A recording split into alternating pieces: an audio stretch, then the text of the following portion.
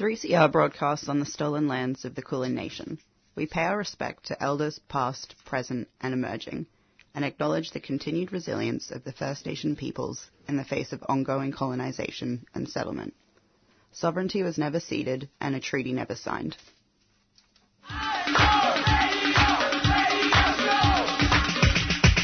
This is 3CR Breakfast. Oh, yeah. Alternative news, analysis and current affairs. Monday to Friday, 7am till 8:30am. Only double. Clap your hands.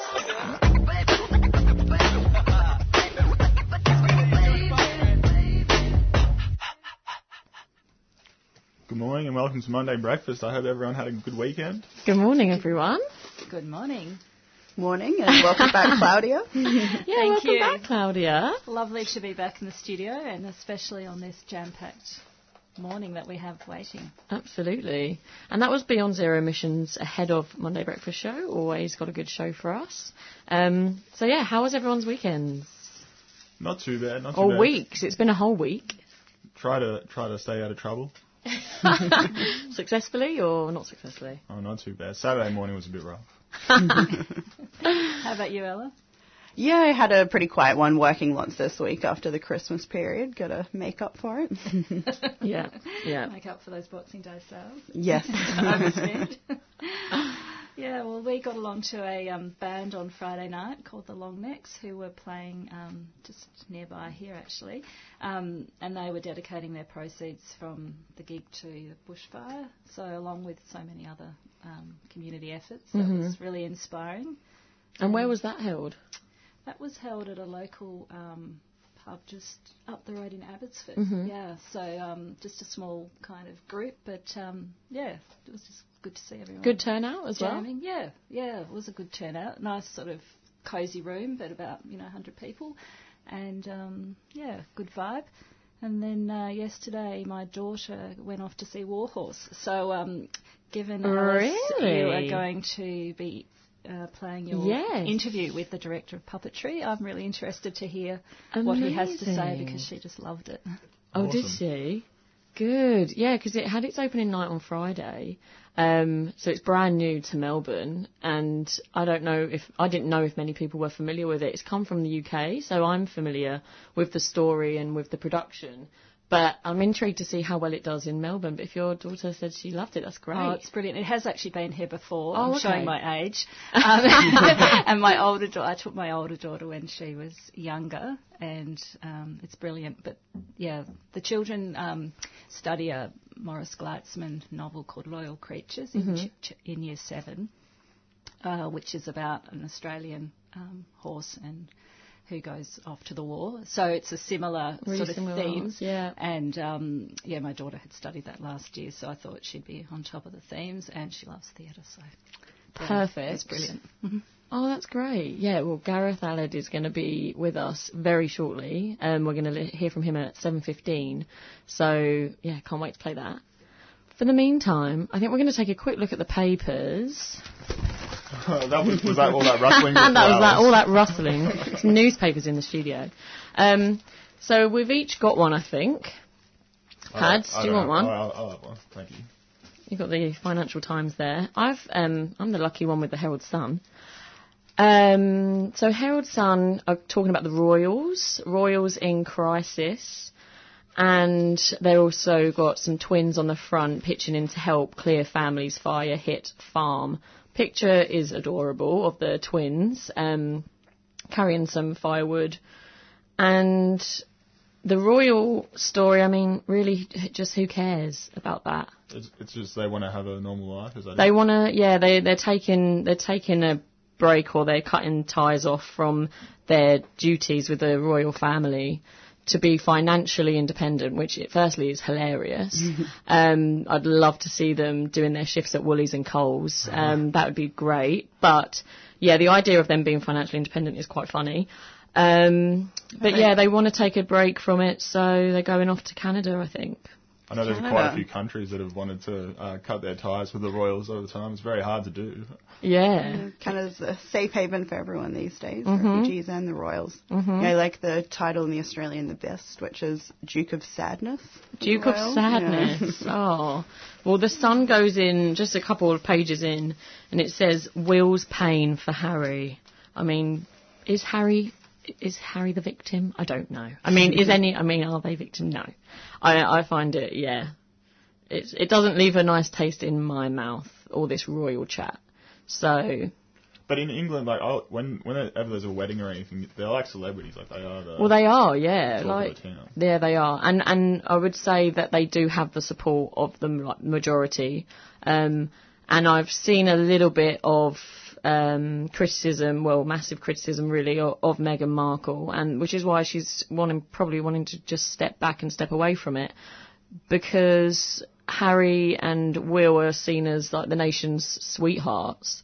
So the idea that now Harry isn't going to be around is, yeah, for some sort of royalists, Meghan Markle is the enemy. And also, it's quite funny, like, because this has happened, a similar situation before, years and years and years ago, with someone called Wallis Simpson, who was an American who married into the royal family and then sort of took one of the princes away, and then they got banished and is that sort of right? live in France somewhere. If you watch The Crown, you can Oh yeah, The Crown. see history repeat itself. Yeah, yeah. So what does a royal do in the end, like, without being cynical? What Well, they don't really. I think all they really do is like PR. That's just what they are there for. Like, it's just public relations, really. They just walk around, shake hands with people, go off to other countries, be the like face of England or the UK. They don't really do anything else. I mean, people say in the UK, oh, like tourism, like wouldn't be anything if it wasn't for the royal family. Like we owe them this. Like they make so much money for the country because of tourism. But actually, Chester Zoo in Manchester takes in more money on an annual basis than any of the royal family houses like put together, like Chester Zoo.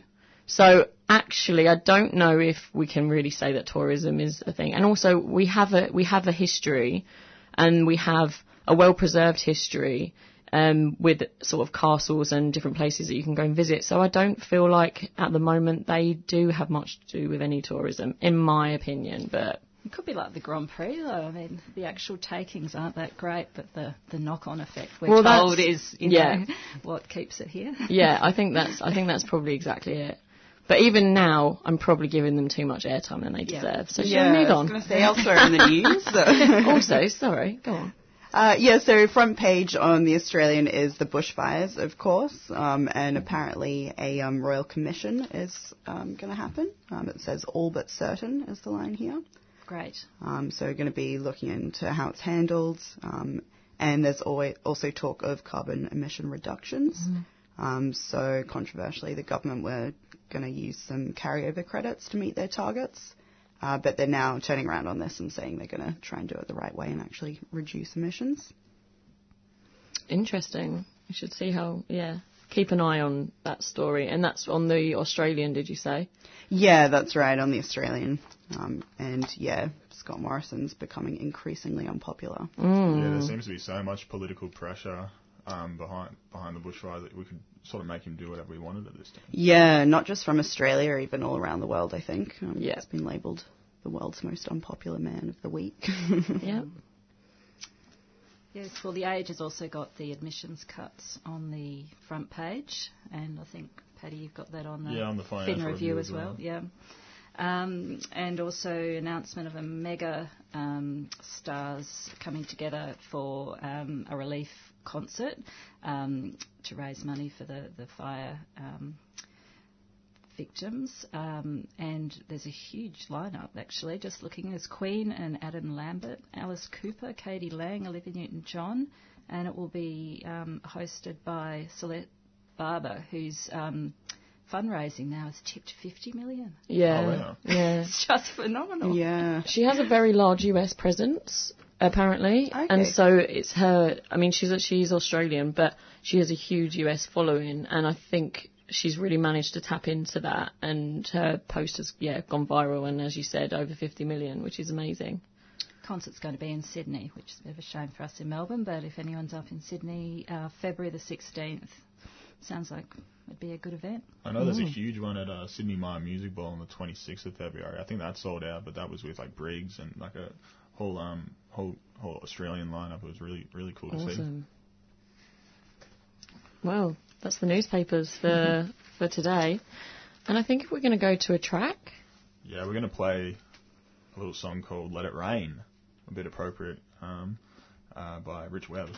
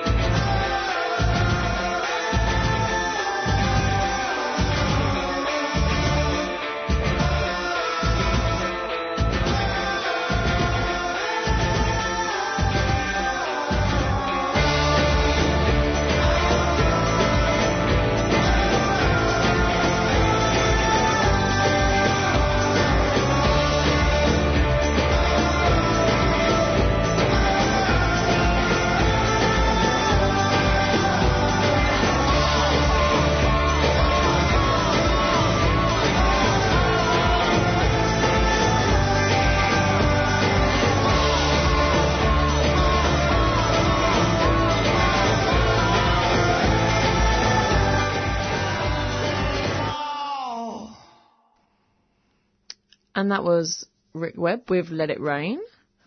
And on Friday, I spoke with Gareth Aled while he was preparing for opening night, who is the puppetry director for the new show that's come to Melbourne. Well, it's not really a new show, but I guess it's coming to Melbourne. Warhorse. And Warhorse is based on the novel by Michael Morpurgo and is a remarkable story of courage, loyalty and friendship. It tells the story of a young boy called Albert and his horse Joey, and it's set against the backdrop of the First World War. It comes from the National Theatre of Great Britain, and it's playing now at the Regent Theatre in Melbourne, and as I said, only opened on Friday.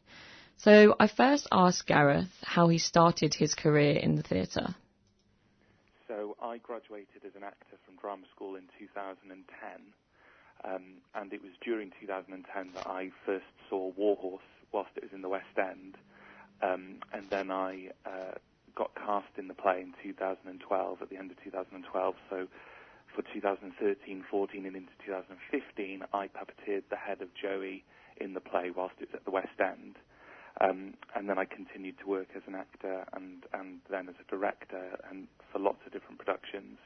And I joined the Warhorse Company again as a resident puppetry director, this time only about a year and a half ago.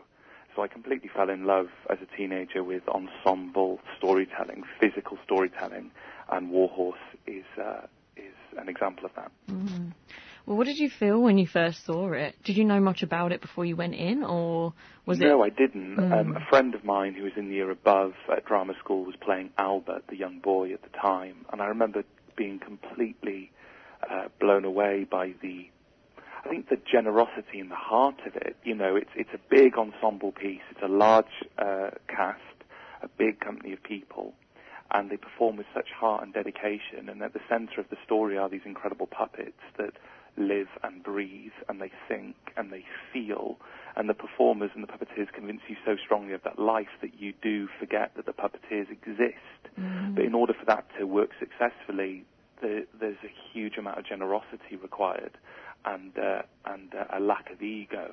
And I remember being so captivated, engaged by it. Also, there's something about Warhorse that the components to it are so engaging and detailed and incredible. The lighting, the sound, the stage design, the set, the costumes, the folk songs that knit and weave our narrative together along with the puppetry and the puppets themselves, that somehow Warhorse resonates greater than the sum of its parts. There's a kind of an alchemy that happens, and that the audience and the specific auditorium we're in are part of that, and it makes it for a memorable and impactful evening. Mm. And I hope that we still, and I witness it now in the audience, sharing with audiences, we have an impact on audiences in the same way that it had an impact on me as a drama school graduate all those years ago. And just for our listeners at home, can you just briefly sort of let them know what Warhorse, what the story is about? It's based on a novel, I believe, by Michael Morpurgo. I hope I'm saying that right. Yeah, Michael Morpurgo, yes. Okay. So it was a novel that Michael wrote. It was adapted to the stage by the National Theatre in 2007. It tells the story of a young boy called Albert and a horse called Joey. And the play begins with Albert as a young boy and Joey as a foal horse. And they grow up together and develop this bond, this love. The First World War breaks out, and Joey is sequestered to the army. He is sold to the First World War, and Albert, at the age of 16, runs away to find his horse, and we follow that narrative then. It's an incredible, moving piece, and I think there's something about a First World War story and the importance of remembering and telling those stories, but you're seeing it through the eyes, or you're experiencing it via an animal, and there's a neutrality there. The animal doesn't understand the politics of a human conflict, doesn't understand English or French or German. The horse responds to tone and intonation and behavior and vulnerability and kindness, all these things that we now know about horses in our research, and I think that's why it's so powerful. Perhaps on top of that also is the connection that we have and the history we have between humans and horses, and I think that's powerful too, the relationship between human and animal and that bond. Have you done a lot of research then with the relationship between horses and humans? Yeah, absolutely, and horses themselves. You know, it's our job to be incredibly curious about it. You know, Warhorse has had this. It's got an incredible history, the stage show. It's been seen by around 8 million people. It's had all this critical acclaim. It has a huge place in people's hearts that have seen the production. But it's our job to remain incredibly curious. Can we make this more horse-like, more believable, more authentic? The puppetry demands a front-footedness and a sensitivity to be live in the moment, and therefore everything around those puppets demands the same. And so each performance is unique. And so we're constantly developing, looking at horse behavior, horse psychology, human physicality in relation to a horse and what a horse perceives that as being. That's part of the narrative, and you see that development and that negotiation between Albert, the young boy, and Joey, the foal horse, where you see them understand each other, and that's part of our storytelling. So we do lots of research and continue to develop it. Do you think it's also a really important time to be telling this story, especially, I mean, in Australia, in a new home for the production, based on the ideas of divisions in Europe, perhaps, and actually communication, like you said. Joey doesn't know politics, doesn't know the historical background. He only responds to tone, kindness. Yeah, absolutely.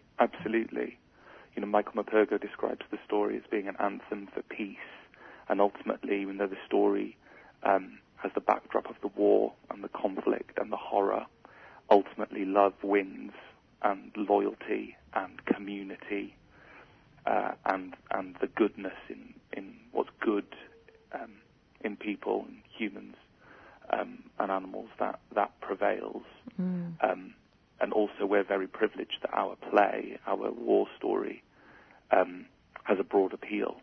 So you have perhaps a 10-year-old right through to a grandparent, you know, lots of people, a wide range of people come to our show, and also perhaps young people that have not only never experienced a story or know much about the First World War, but perhaps they've never been to the theatre before. So that's something that we and I take very seriously. And as part of the work that we do, often we deliver workshops where we work with young people, perhaps puppetry workshops, or we look at the text or the history. And I consider that to be as important a component of my job as working with our puppeteers. It feels like a real privilege and an important thing.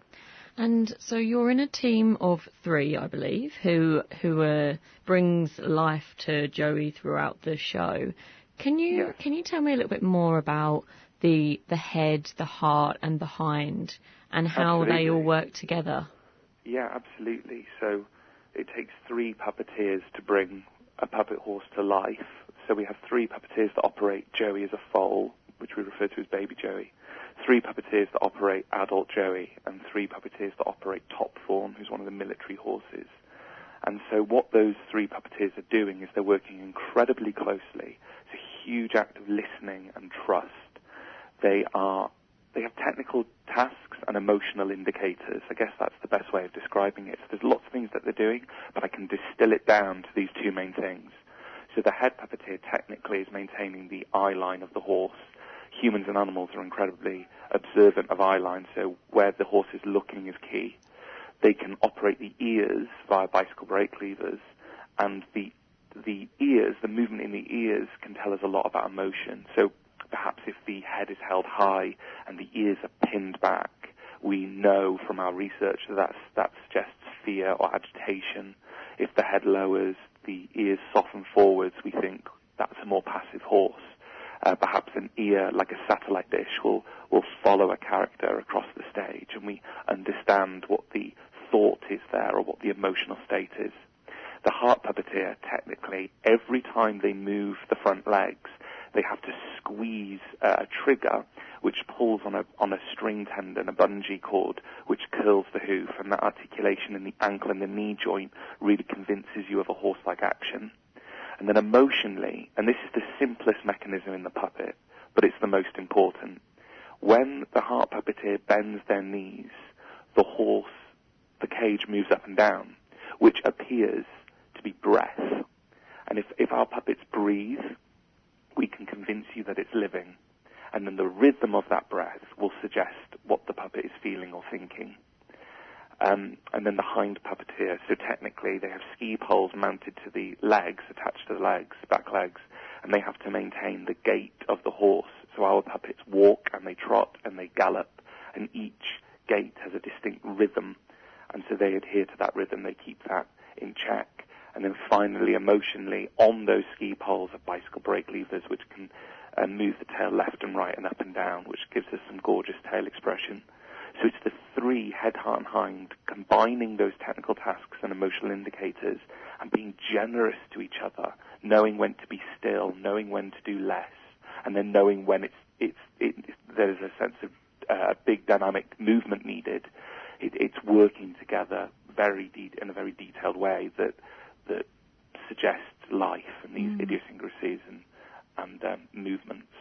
So that's a kind of a brief window into it, really, but there's lots of things that they're doing, and they're creating all the horse noises too. Wow. And is there any room for like spontaneity when you're working with each other, or like any kind of ad-libbing? Or so Absolutely. it's not okay. No, the puppets. It's not like strict dance choreography. Obviously, there are set moves, and there are things that need to happen in certain locations on the stage, or in particular moments and on particular cues, and they're constantly aware of the production around them and how they negotiate that. But in terms of, I think of it more as checkered points. There's a framework there, and how you navigate from one to the next will change slightly, depending on how, perhaps if an actor delivers a line differently, the puppet will respond differently because a horse would. If they change their physicality, perhaps Albert won in a moment where Albert is telling Joey off. If Albert is directly making eye contact with the puppet, our puppeteers know that means that a horse would think that that's a predator because of forward-facing eyes, and if there's an intensity in that, they will physically and vocally respond differently. And that goes back again to the going live on it each time that I was talking about. And how well do you feel you know Joey? I feel like I know Joey incredibly well. I mean, I had the experience of puppeteering Joey for so long, and now I get to witness the work that our amazing puppeteers do. But I think it's our job to constantly develop it. And also, our puppeteers are a team of puppeteers that rotate, so the personality of Joey will shift. It's a team of three. If you swap in another puppeteer, because there are a handful of puppeteers that share that responsibility, and they will alternate from one show to the next. And all you need to do is swap one of the puppeteers in, and the personality will shift. So if you have a completely different team one night to the next, Joey's character, the perception of Joey's character, will change. So it's not just that our puppeteers are responding differently, the actors are, day after day, responding to a different Joey. And so the idea of who Joey is as a character is changing all the time, but always staying true to the narrative and the story that you're telling. And that was Gareth Aled, the puppetry director of Warhorse, which is now in Melbourne.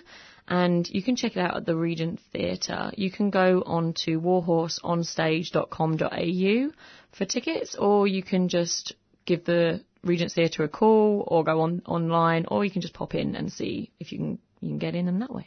So thank you, Gareth Aled. 3CR broadcasters present over 100 radio programs every week, including a diverse range of community language shows. Kamu semua dengar 3CR Community Radio. Please subscribe now. تستمعون إلى إذاعة 3CR Community Radio الرجاء الاشتراك الآن. நீங்கள் உங்களின் சமூக வானொலி 3CR-ஐ கேட்டுக்கொண்டிருக்கின்றீர்கள். இன்றே இணையுங்கள். Están escuchando Radio Comunitaria 3CR. Suscríbete ahora.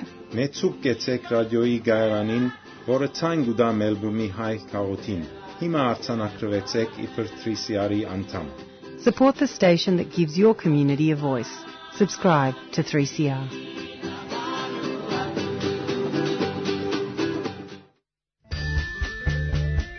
.3CR is about community, and we welcome your participation at the station. 3CR is open to a wide diversity of volunteers and is a great way to connect with Melbourne's activist community. Have you ever thought about volunteering, doing a reception shift, getting a program on air, training in radio skills, or contributing to one of the station's committees? There are many ways to be involved at 3CR. To find out more, go to 3cr.org.au and get in touch.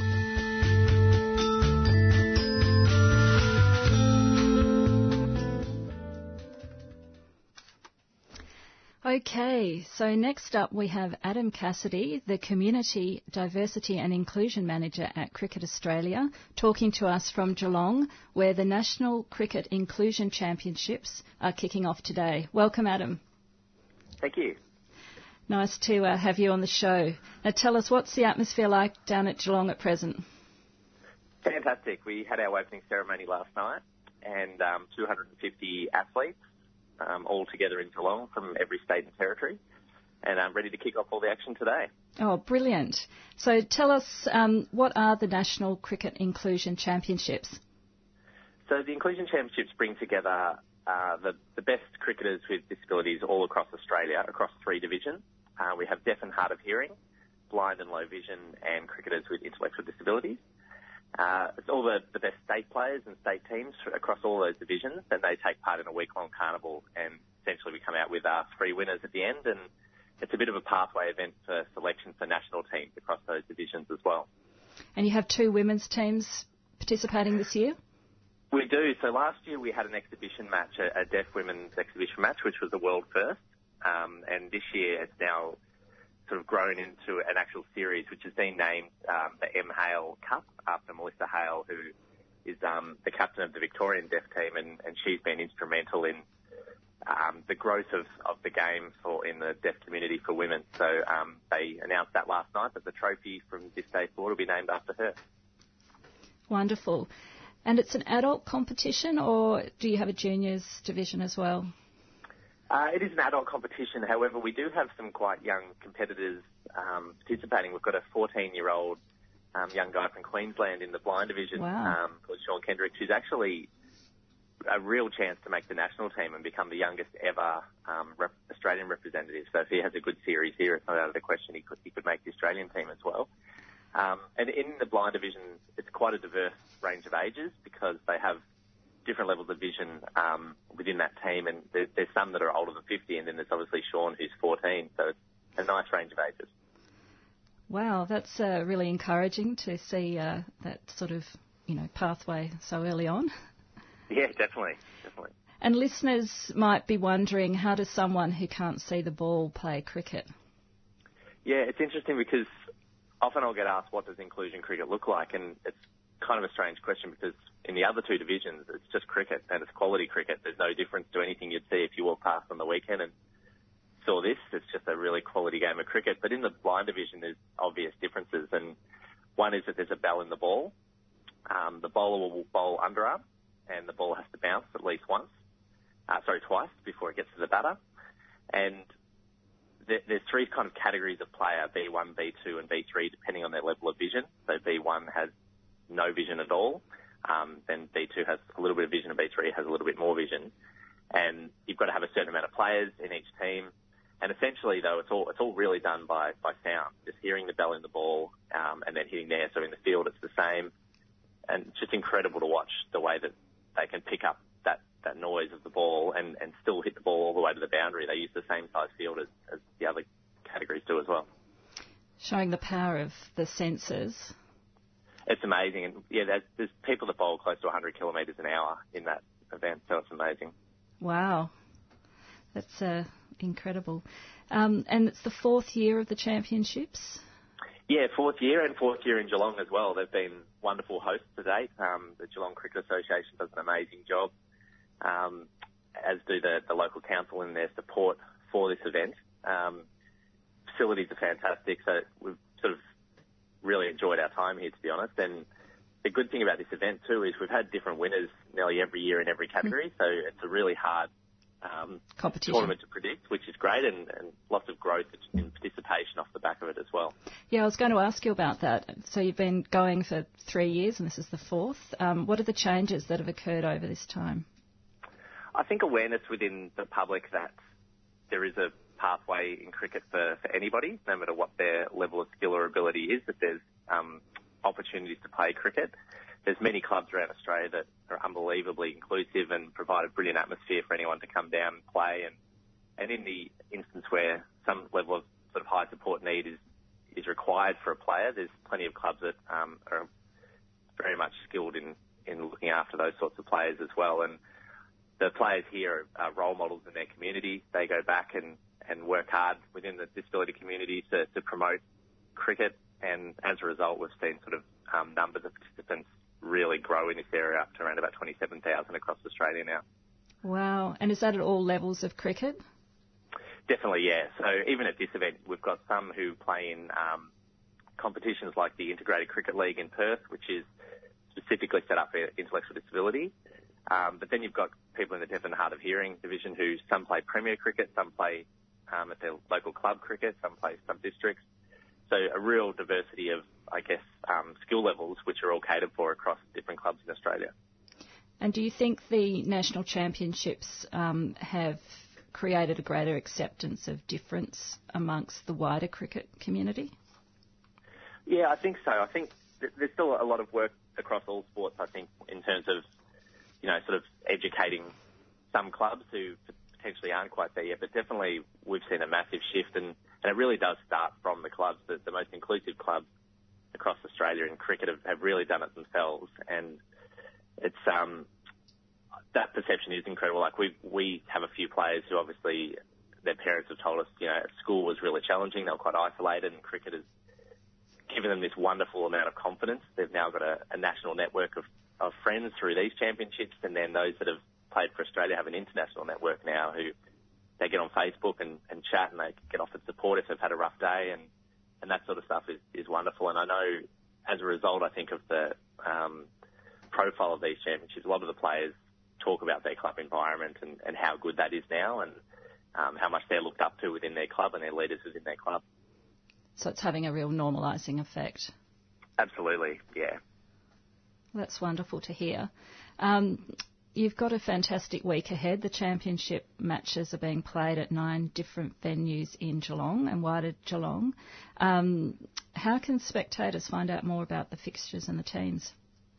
Yeah, so if you go onto the tournament website, which is NCIC, which is National Cricket Inclusion Championships, .cricket.com.au, you can view all the fixtures there.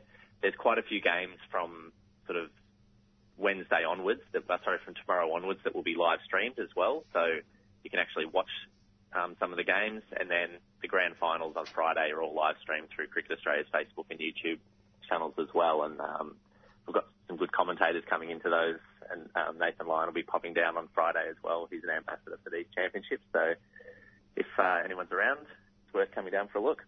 Yeah, and it's school holidays, so a great opportunity for families to take their kids along and support the players, and also demonstrate the value of inclusivity and diversity in our community, and be sort of role models, I suppose, in sharing those values. Yeah, absolutely. I mean, my son's staying with my father-in-law not far from here during this week. He's sort of babysitting, but I'll be bringing him down as well, just to show that the skill of these players is phenomenal. Like, that's the thing that struck me in year one was, I'm not sure what I expected, to be honest, but what I saw was just unbelievably good standard of cricket, which I think anyone who's a cricket fan would love to come down and watch. And if you're in Victoria, cheer on the Vics, and wherever else you're from, you can cheer on your state team. And sounds like it's going to be quite unpredictable as to who takes off the championship trophies at the end of the week. Yeah, absolutely. There's a fair few new players this year, actually, so that adds that little bit of unpredictability. Excellent. And just because we've got a few minutes left, and I know you've got things to go to, but after the Inclusion Championships, you're heading off to the Impaja Cup? Yeah, so starting on the 27th of January in Alice Springs, we have our annual National Indigenous Cricket Championships and Impaja Cup, which has been going for nearly 30 years now, and it's just a wonderful event that brings together the best Aboriginal and Torres Strait Islander cricketers from all around Australia. Many of whom have, through these championships, have gone on to represent their states and Australia, the likes of Ash Gardner, Darcy Short, and Brendan Doggett, and Josh Layla, who are both playing Big Bash as well at the moment. And yeah, so it's just a brilliant event, wonderful cultural experience as well, and some great cricket. Well, that's fantastic, and you do a great job there, bringing everyone together and bringing everyone into such a popular game in Australia.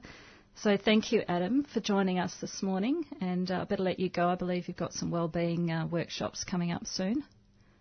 Yes, we do. Each team here is doing some wellbeing workshops just around sort of mental health and those sorts of things, which is obviously really important across all levels of our sport. So, it's good that we're able to give that opportunity to the teams here. And the first games are kicking off at about, I shouldn't say kicking off, should I? What do you say in cricket? It's not teeing off. Batting off, I guess, at 8:30 this morning. Yeah, early start for some of those players. They're playing out at Deakin, and then, we've got some games at South Barwon and Herne Hill and Highton today, so all over the Geelong. Okay. We'll wish you all the best for that. And once again, if anyone's interested in cricket or just supporting your community and you're down in Geelong, then head down to the Cricket Australia Inclusion Championships. And, it should be a great week ahead. So thank you, Adam. Thank you very much. You're listening to 3CR Community Radio, 855 AM.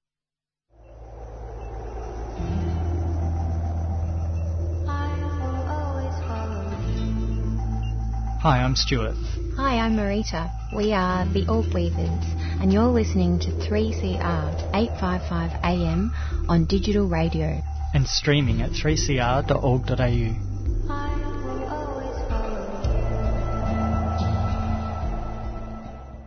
I just think that it's ironic that the state of Victoria want to treaty with Aboriginal people but have no issue in destroying our sacred sites. War is devastating on the environment. In peacetime, the military is a huge user of fossil fuels, a huge driver of nuclear energy, and ultimately the architect of nuclear weapons. Subscribe to 3CR in 2019, fighting for social justice and environmental change. And to all the people that are so afraid of the solutions to climate change that they choose to live in denial instead, the current solutions to the climate emergency are much easier to cope with than the outcomes that will come if we don't. Feed Radical Radio. Go to 3cr.org.au/subscribe or call the station on 9419 8377.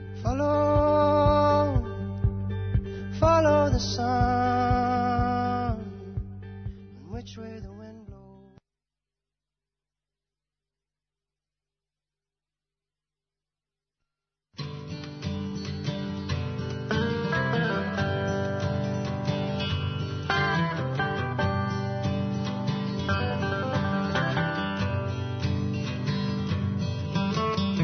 There's many great loves in history that we know about, but a tale of two lovers that was told to me makes me want to scream and shout, like Romeo and Juliet, a love story you won't forget. But tell me why did they destroy a love like that?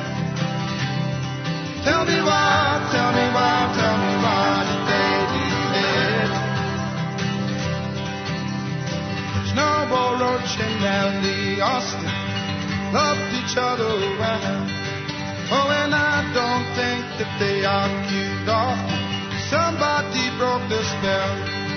Yeah, they broke the spell and broke their heart. Then they drifted far apart. Tell me why did they destroy a love like that? Tell me why did they do that? Well, they caught two hearts apart, left them bleeding all alone, and threw them in the river made of stone. Oh, they're dead now.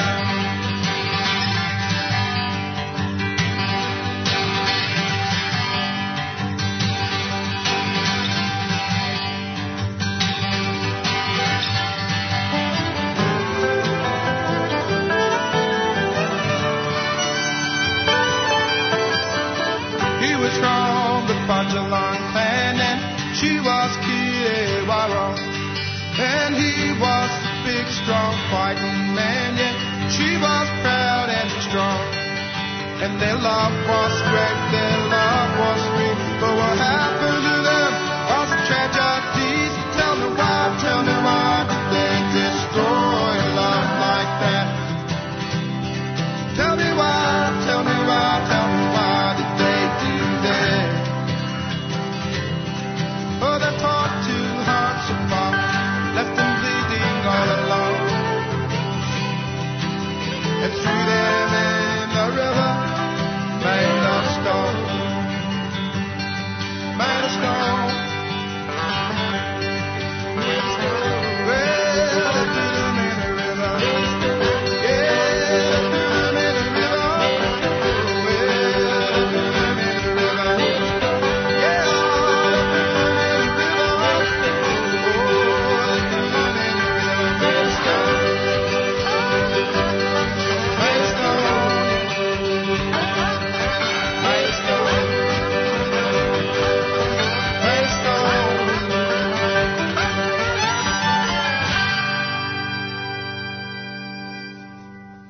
And that was Archie Roach with Tell Me Why. And now we have Nick in the studio with us from Freedom of Species, a 3CR radio show that I'm all sure that you're aware of. And they speak about animals, fascination, appreciation and conservation. It's an animal love fest, and you can catch it on Sundays between 1 and 2 on 3CR. But for now, Nick's in the studio. Hello. Hey. Thank you so much for coming in. Good to be here. Always hard on Monday morning. And we're going to talk about how the animals have been affected by the bushfires in Australia at the moment. So we know 24 people have died, thousands of homes have been destroyed, and 11 million hectares burnt. Obviously, we've seen viral images of how animals have been affected. But Nick, can you shed a little bit more light for us on actually how these animals have been affected in Australia? Sure. So the number's been climbing over time, and with, new reports emerged. The latest one just a few days ago was 1.25 billion animals are killed. That's from the Worldwide Fund for Nature. Basically that's building on data from the science of Professor Dickman from the University of Sydney. But, I think that is important, and that number is just staggering. But I also think whether we're talking about human suffering or animal suffering or whatever, once it goes above a certain number, it's really difficult to comprehend, and it kind of becomes a bit meaningless. So I'd really encourage people to think about individual stories of animals, whether it's a koala. Koalas have been particularly affected. They're very slow. They can't get away very quickly. They live in eucalyptus trees, which are flammable because of the oil inside them, etc. So I'd really encourage people to think about individual stories. And certainly this is an issue that's been covered on 7:30 on the ABC. We can actually see individual animals who have been rescued, for example, and looking into those individual stories. Because, as I say, it is a big number, but, I think it becomes a bit meaningless. But I think it really hits home when you see the individual animals who have been affected by this, affected by being burned, affected on a more long-term basis through loss of habitat through these fires as well. And I think also people are searching at the moment for a number and for facts to try and make sense to themselves of a lot of what is happening with the fires. And do you think, how difficult is it to put a number on it? And is it worth even trying to, or as you said, just take it as an individual basis? Yeah, I think it is worth putting a number on it in terms of showing the magnitude of how big it is. And as you say, there is that, I guess the discrepancy, it's obviously devastating for those people being killed, but in terms of the animals being killed, it's just so much huger. And I guess, thinking about, I think it is important to have those numbers. But again, I think probably people are maybe more likely to take action and take it seriously when they think about, I guess, just when you hear about the individual humans who have lost their homes, who have died, who have felt fear in light of these fires, I think that's going to be more powerful and get us to act more than hearing a number of 20 people, for example, who know about a family. And again, same for animals. Again, when we think about animals are losing their homes, they're being injured, they're being killed by these fires as well. And do you think we're seeing an element of speciesism or speciesist at the moment for animals, depending on or what animals we care about more than others? Yeah. And chucking humans in the mix there as well. Yeah, definitely. And there was a great article on this published on the ABC. It was called The Animals We Rescue and the Animals We Don't. That was by Siobhan Sullivan. And basically she was talking about this hierarchy we have. Obviously, as you mentioned, with humans, we put ourselves at the top as well. So there's sort of that overall speciesism of humans at the top and other animals below us.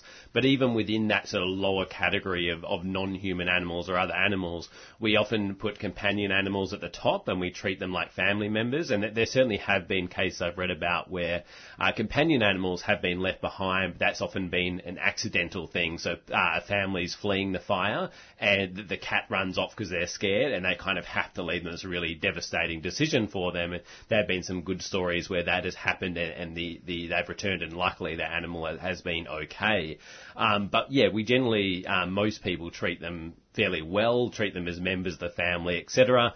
And then going down that hierarchy, we have native Australian wildlife who, maybe we don't put in the same level of companion animals, but generally, they're given a fair bit of respect in terms of, it's devastating to see there's koalas killed, there's kangaroo killed. So we should put them in the sort of middle level of the hierarchy. And then at the very bottom is livestock, animals we use for food, animal agriculture. etc. And yeah, in these cases, a lot of them have been burnt and killed, and that's really devastating. Even right now, for example, there's hundreds and thousands of livestock being killed or being placed in mass graves because of biosecurity concerns. This has been done by the Australian Defence Forces, and these hundreds of thousands of animals are just being piled into these mass graves, which is really sad, but at the same time, I think we also got to keep in mind that they were destined to be slaughtered fairly soon anyway. Their lives cut well shorter than they'd otherwise live to anyway in these industries. And also in terms of that speciesism, that discrimination against animals, a lot of the media reporting often is quite speciesist, even in outlets that portray themselves as non-biased and objective and always having the middle ground. I'm thinking of the ABC specifically.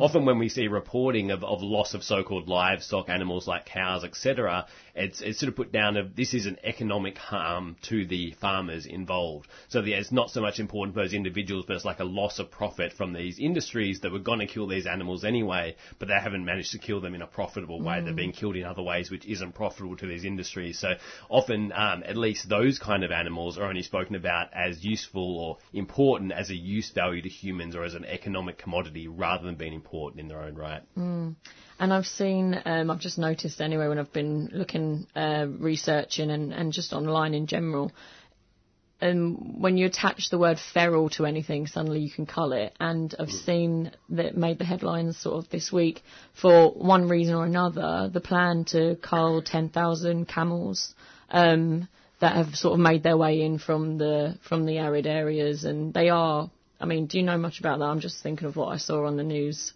Yeah, I'm not hugely on top of the camel issue specifically, but I think that is something that Siobhan O'Sullivan's article is only a short opinion piece and didn't cover, of what's often called pest species. I'd probably like to call it introduced species. Yes, But are often even below livestock, and I guess the language we use towards animals very much affects how we treat it, how much value they're given.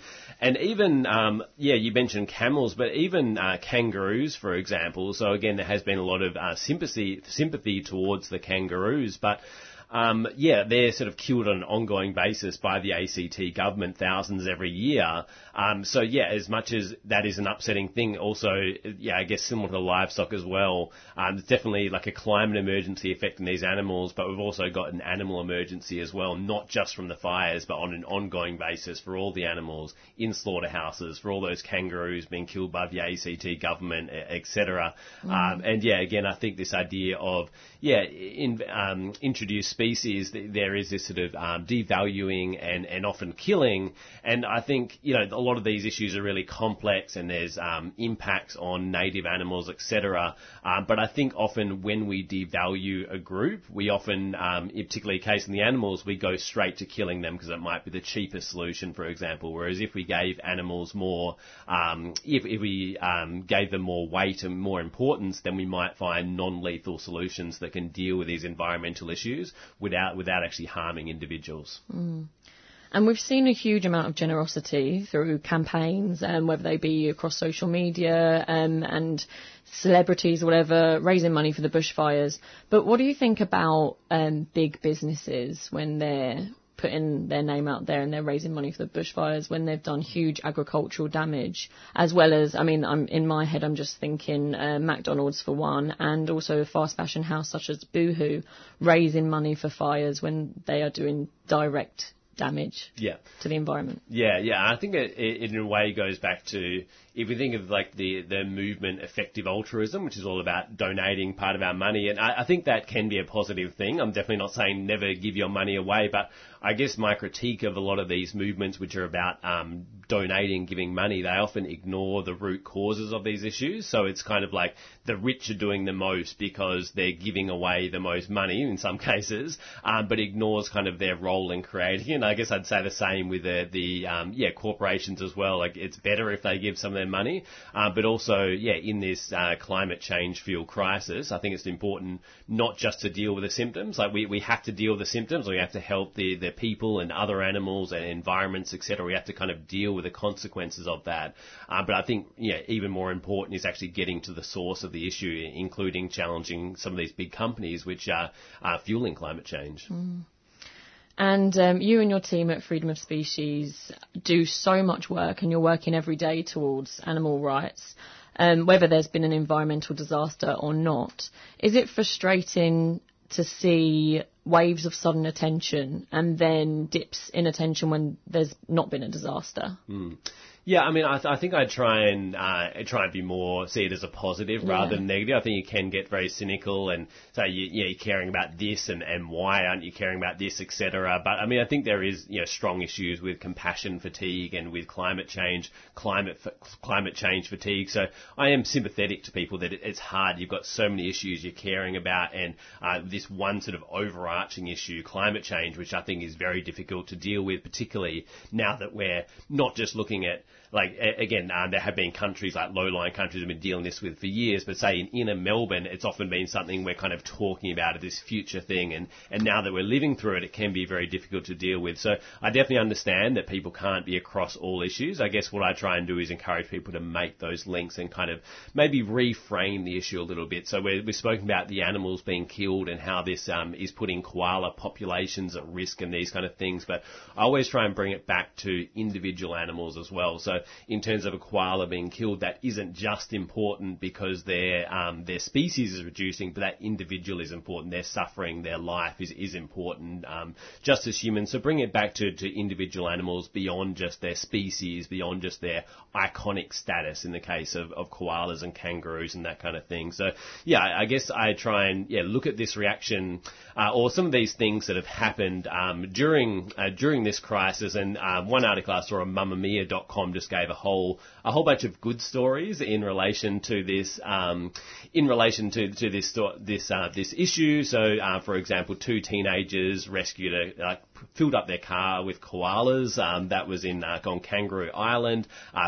So many examples of firefighters who are there to primarily help humans, but while they're there have taken compassion to animals and have rescued koalas, people giving koalas drinks of water and that kind of thing. And so I think this really shows our compassion towards animals. And I guess a more cynical approach would be like, you do this, but you support all these industries. But I guess it's more a matter of trying to sort of extend that compassion rather than saying, why is there compassion when there's not these other areas, but more going, I think it's in a lot of people's nature to be compassionate to animals when they see them on an individual level, when they interact with them. And I guess it's as much as possible trying to live in consistency with that. It's hard to be consistent in this society, but as much as possible trying to avoid these industries which don't treat animals in that way, which devalue them, treat them as commodities and cut their lives short. Yeah, I think the stories of compassion that we've seen throughout this crisis and disasters with the bushfires has been inspiring. I think it definitely shows how we can pull together, and as how humans, we're very compassionate in our nature. Thank you, Nick, so much. And you've got your show, for Freedom of Species, Sundays, 1 till 2, 1 hour long show. Yep, that's right. Yeah, we're back this Sunday after taking a bit of a break. Yeah. Fantastic. Yep. Okay, so tune in.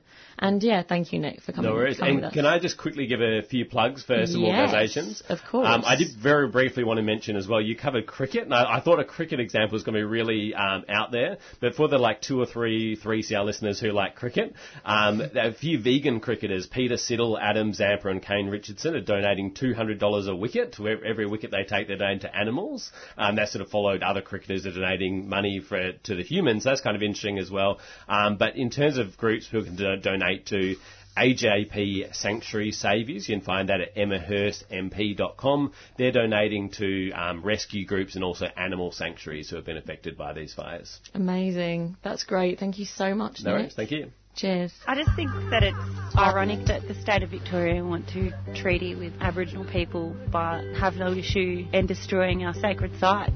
War is devastating on the environment. In peacetime, the military is a huge user of fossil fuels, a huge driver of nuclear energy, and ultimately the architect of nuclear weapons. Subscribe to 3CR in 2019, fighting for social justice and environmental change. And to all the people that are so afraid of the solutions to climate change that they choose to live in denial instead, the current solutions to the climate emergency are much easier to cope with than the outcomes that will come if we don't. Feed Radical Radio, go to 3cr.org.au/subscribe or call the station on 9419 8377. Follow the sun, and which way the wind.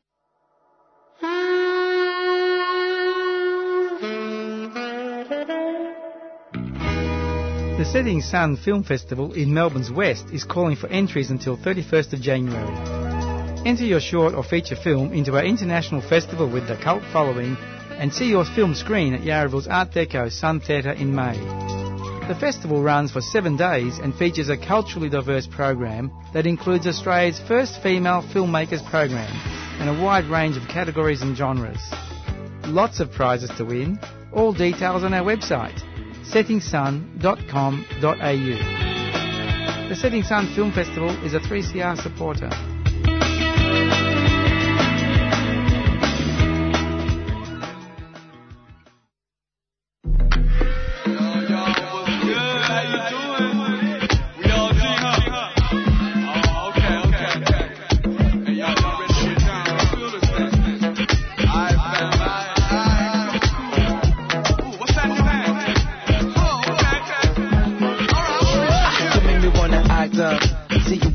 Make shopping back up. You make me wanna cash up. Roll the family dinner in the black truck. You make me roll the fat one, even when I got that meeting at the side one. You make me wanna stand up when everybody else tripping, and Lord knows that she keep me gassed up. Feeling myself like checking for cancer in the club, moving like the Jacksons. Till vultures, Snapchatters on cameras, and when security harass us, and we leave in an unorderly fashion. You still make me wanna dance, love, because you always hold me down. But sometimes I wanna smack you. When you roast me till I eyes up. Something like Red Sea, vice nice up. That's what the fam does, that's what the fam does. People. That's my people. That's my people. My people.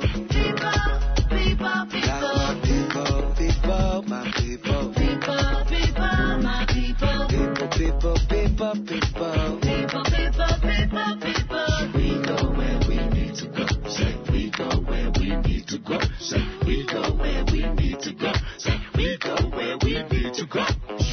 I'm so spacey, right? Fucking with my Uber driver rating, right? Leaving these Uber drivers waiting, right? While we keep on jamming and blazing, right? You make me feel amazing. Cocoa butter, they got me so tasty, and we got it for Safeway cheap. 5 finger discount on that savings. You're always educating, cause people don't know how to be around us. Are you crazy? Now we're all evacuating. Our house, we're headed to for safety. Put the call out, off call now flaming. More fam comes through, holding some JD, holding some baby, holding us down. I'm so done with the basic, so done with being anxious, done with being gracious, done with the fake shit. That's why I stay with the fam I came with. People, that's my people. That's my people. That's my people,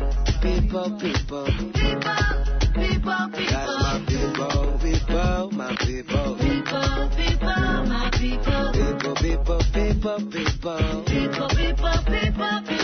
We go where we need to go. Say we go where we need to go. Say we go where we need to go. Say we go where we need to go.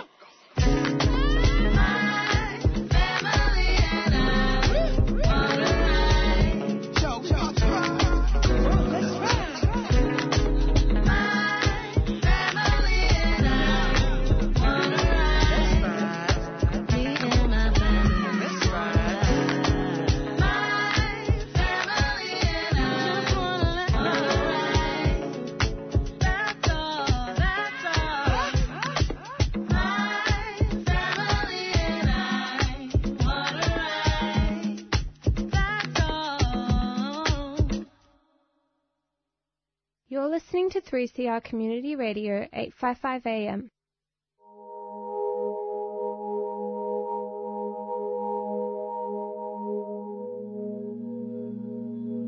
Yeah, I spent 3.5 years living on the street, and I know what it's like to have no hope and not to feel a part of the society, and I think that's where a lot of these people are. but I think we need to help people who are traumatised and help people get back on their feet and give them hope and help them feel like they're a part of the society again instead of just moving them on like they're an inconvenience. If it were not for ruminations, how would the views of those of us who have been homeless or are homeless, how would these views ever be aired? How would they ever be expressed? Subscribe to the station that gives airtime to people with a lived experience of homelessness. Support 3CR.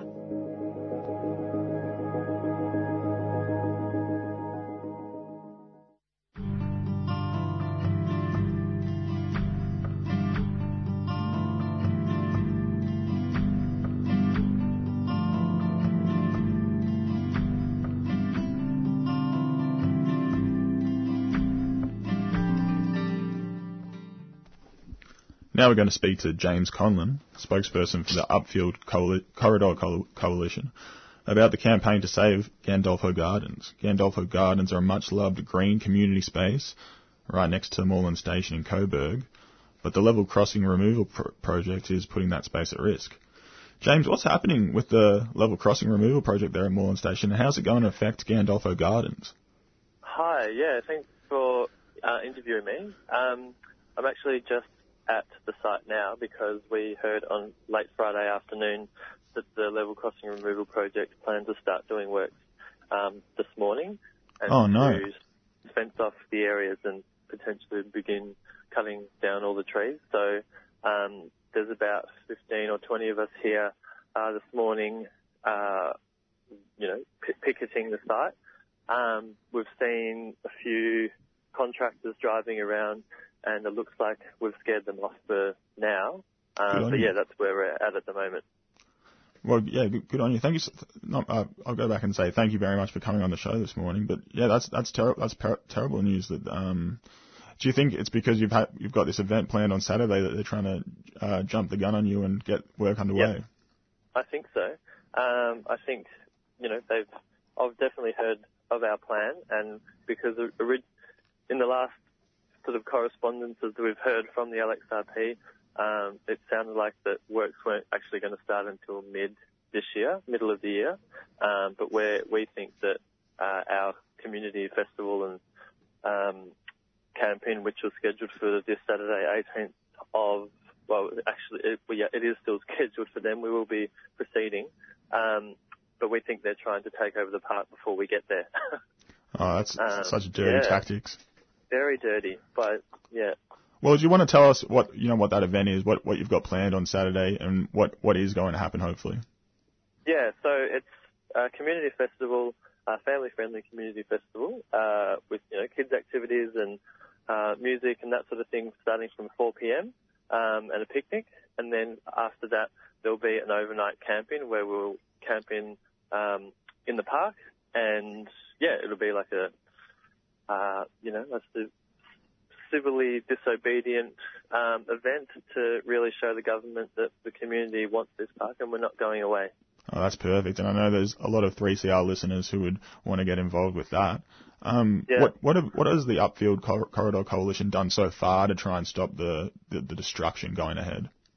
So we've done all the sort of participated in all the formal, PR stunts, which is what they call, the LXRP called consultation. So they've had, community consultation sessions where you actually walk out of those sessions knowing less about the project than when you went in. We've been writing letters and calling the Minister, Jacinta Allen, and Lizzie Blanthorne, who's the local member. We've held a rally down Sydney Road, or march down Sydney Road a couple of months ago with about 300 people. Yeah, we've just been doing lots of community events. Town hall meeting a few months ago with about 200 people. Just doing lots of stuff over the last 6 months. But I guess, we're having to up the tactics because we're just being completely ignored by Jacinta Allen and the Andrews government. So if people are interested, I strongly suggest people to come down from 4 p.m. on Saturday. And if you want to know more about us, just Google Upfield Corridor Coalition, find us on the website, otherwise via Facebook. Yeah, and with the bushfires raging nationally, and there's the US and Iran conflict, and it's easy for people to lose sight of the trees for the forest, so to speak. Could you just remind us of the importance of community action at the neighbourhood level? Yeah, I mean, I think all these issues are interconnected, these sort of local struggles for public space, as well as, these bigger issues around climate change. Yeah, I think they're all connected. I mean, we're all fighting to save our country and our local communities from unnecessary destruction. And this one's deliberate destruction by the state government when we know there are alternatives. And I think it's just unconscionable that they're mindlessly destroying a huge green space in the context of a climate and bushfire emergency. Yeah, even though we know, we've had independent arborists and engineers telling us that this park could be easily saved with some minor design tweaks to the project. But I guess it all comes down to dollars and cents with this construction. Yeah, possibly, but I mean, I'm not sure. I mean, one of our suggested solutions is so they're building a new elevated station. Instead of putting it where they're proposing to put it above Moreland Road and Bell Street, so it straddles the roads, and that saves the issue. That means that you're moving this new station out of the park, so you don't need to cut down all the trees, and it also means that you can access the station from each side of the busy roads and not have to cross the road. So that's just a design tweak, which we haven't had a convincing argument from the LXRP as to why that can't happen, even though the CEO of the LXRP, Kevin Devlin, went on radio on John Fain a few months ago, and people from the public asked him why, and John Fain said, that sounds like a good idea, why don't you do that? And he had no real reason for that. So we just don't, we don't know why some of our sensible solutions are being ignored, even though we think a lot of them are very cost reasonable. Yeah, well, it just does seem that it's all been ignored, and I agree with you. It's time to step up what strategies are being used to save Gandolfo Gardens. How can people get involved with the coalition? So if you Google us, Upfield Corridor Coalition, go onto our website. You can get onto our mailing list that way. Otherwise, we have a Facebook page which is called Better Level Crossing Removals for Moreland. Bit of a tongue twister, but that's actually a Facebook page for there's a bunch of groups that are working together now, local groups. So that's sort of a united kind of Facebook page. So Better Level Crossing Removals for Moreland. Better Level Crossing Removals for Moreland. Thank you so much for speaking to us today, James, and I hope everything goes well with Gandolfo Gardens. Awesome. Thanks for having me. Appreciate it. No problem. All right. Thank you. Bye.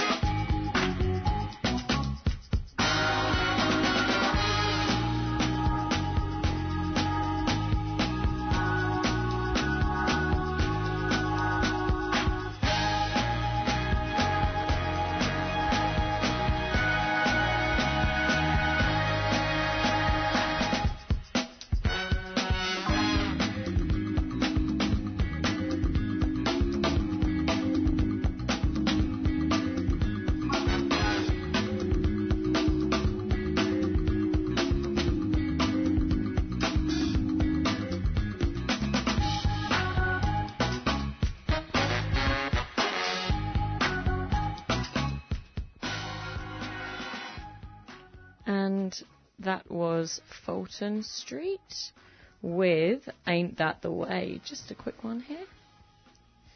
Okay, thank you, Alice.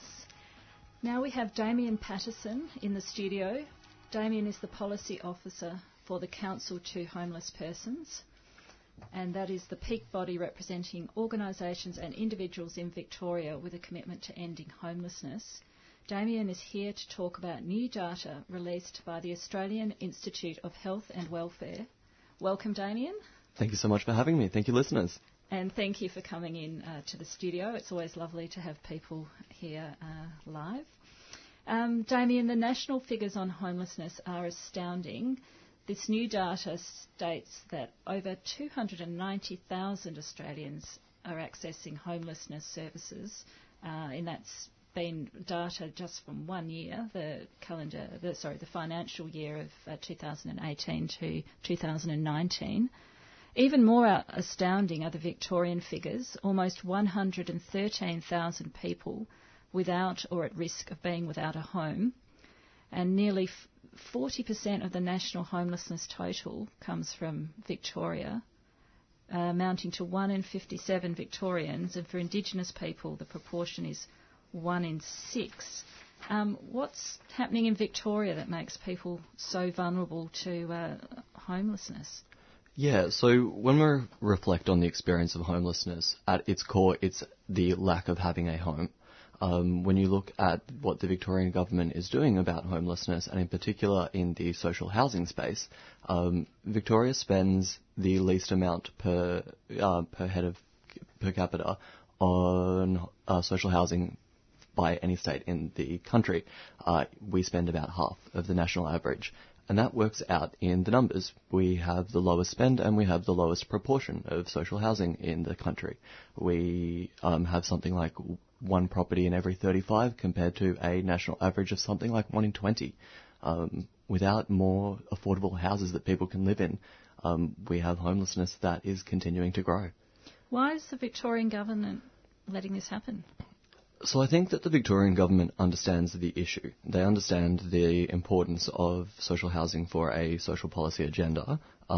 What they haven't done is made the decision that this is where the money ought to go. So the thing about housing is we're calling for a great big build, and we're asking for something like $2 billion a year. We need the community to be standing by us and by people experiencing homelessness and say, this is where we think that the state government money needs to go. This is where our taxes ought to go. This should be a priority for our government. We've seen a huge community response to their homelessness, for want of a better word in this context, in relation to the fires. Why are people responding to that crisis, and why is it a more difficult space that you're in? So I think that people also do respond to homelessness. I think that the community cares about this issue. I think that there is a great amount of generosity around. I think one of the things that we see in the face of a crisis is that it feels like there might be something tangible that we can do. We can donate. In the face of homelessness, people don't feel like they can donate a home. They don't feel like they can donate towards a home. It is a thing that is less, I guess, tangible. Of course, you can donate towards a home, but one-to-one seeing how I can help is always hard in an issue like homelessness, which is, I guess, why we always encourage people to, in part of how they want to respond to homelessness, be part of telling the government that you expect more. Does it need a crisis, though, to bring people together in the way that we've seen with the fires? I mean, I would call this a crisis. We've got 105 Victorians each day that are turned away from your services because there aren't homes for them. And I agree. I think we have a crisis, and I also think that that there are instances all of the time where homelessness becomes a major media issue. We'll all remember, I think, the tragic murder of Courtney Heron last year, who was sleeping rough in Royal Park, and people wanted to respond to that. The tricky thing, I think, is that sometimes it's hard to know what you can do. And so, yeah, I guess I'll always pivot back to speak to the government. Okay. Well, that's a really interesting aspect from the community perspective. What about the economy? How much does Victoria's strong economy and rising real estate prices impact the situation? Yeah, absolutely. So everybody is aware of Victoria's massive housing price growth. Everybody is aware, I think, about how unaffordable housing has become. We know that Victoria is has great big population growth, and it doesn't have the housing stock to match it, and that our housing stock, our social housing stock, is not continuing to grow. The fact is that housing is getting less affordable, and part of that is because that we haven't been responding to the economic growth that we've seen. Not everybody benefits equally from that economic growth, and in particular, if you are on a Centrelink income that isn't growing much at all, it's certainly not keeping up with the change in income of people who are doing well from the economic growth. We need to make sure that we are benefiting more equally, and in particular that those who aren't benefiting, shouldn't be left behind and experiencing homelessness because of it. So we've got a surge in apartment growth in areas, the Docklands and sort of the inner city.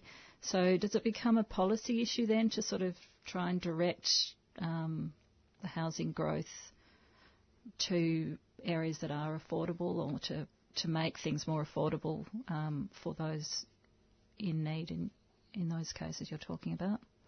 Yeah, and so affordable housing helps because it takes the pressure off the housing market. But for people on extremely low incomes, what we call affordable housing is often very rarely affordable. There is this great study that shows that the number one thing that will prevent a person from experiencing homelessness in the future is access to social housing, that it is a rent that is linked to your income and is managed at an affordable level for you. So we can continue to grow the housing stock, and that's great. But while social housing continues to decline as a proportion of all housing in Victoria, it's going to mean there's less access for those most vulnerable to a home that they can afford to live in. So what does good social housing look like? So good social housing looks exactly like any other property on your street, exactly like any other property in your apartment building. The only difference really between social housing and other housing in many ways is that it is set at a level that a person can afford if they're highly vulnerable.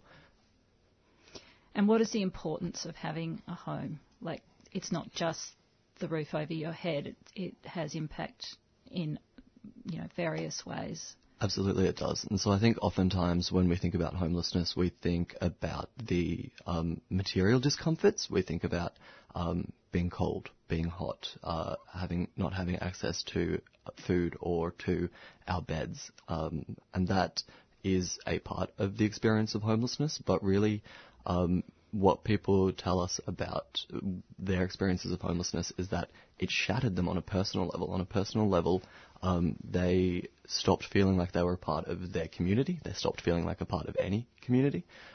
They really, I guess, lost a lot of self-confidence, lost a lot of self-worth, just by virtue of the fact that they didn't have a stable home anymore. So it's a really isolating, dislocating experience. Absolutely, and I think that you and I see the evidence of that every day when somebody is sleeping rough on the street, and that many people avert their eyes. That tells a person that they're not part of this community, that they're not one of the rest of us. And it's not always, not everybody who's experiencing homelessness is sleeping rough, but there are many ways in which they're excluded from the things that the rest of you and I enjoy. So apart from putting our voice through to government, what else can someone do who is compassionate and cares about this issue? So I guess that is the other thing that I always want to say is that a person who's experiencing homelessness is often treated like they're not another member of the community. So if you meet a person and you think they may be experiencing homelessness, do talk to them like you would anybody else. It seems simple, but it actually isn't how we all operate every day. Continue to treat people like you do, like you treat everybody. A person who's experiencing homelessness is a person.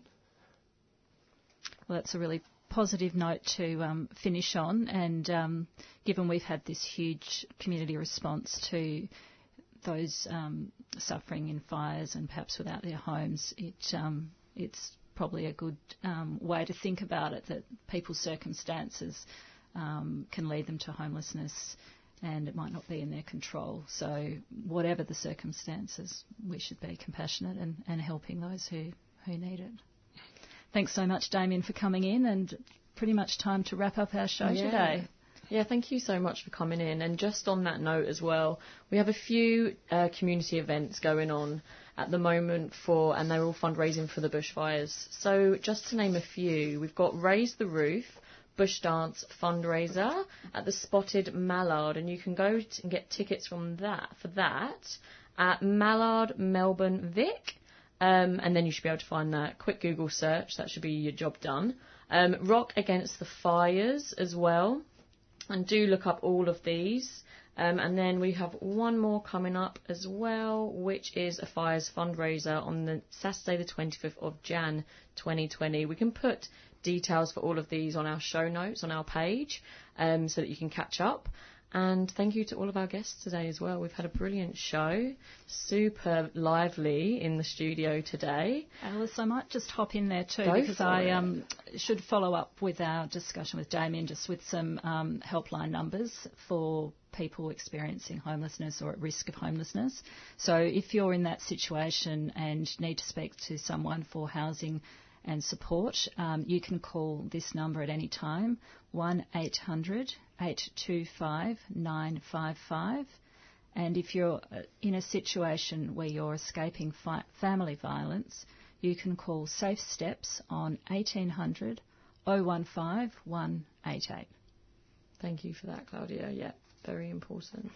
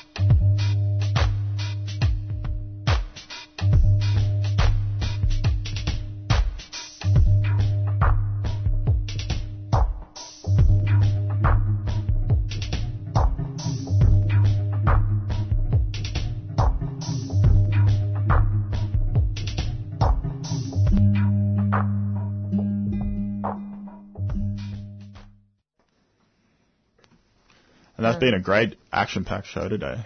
Yeah, absolutely. Thank you to all of our guests for either chatting to us during the week, like Gareth did, coming into the studio, or talking to us on the phone.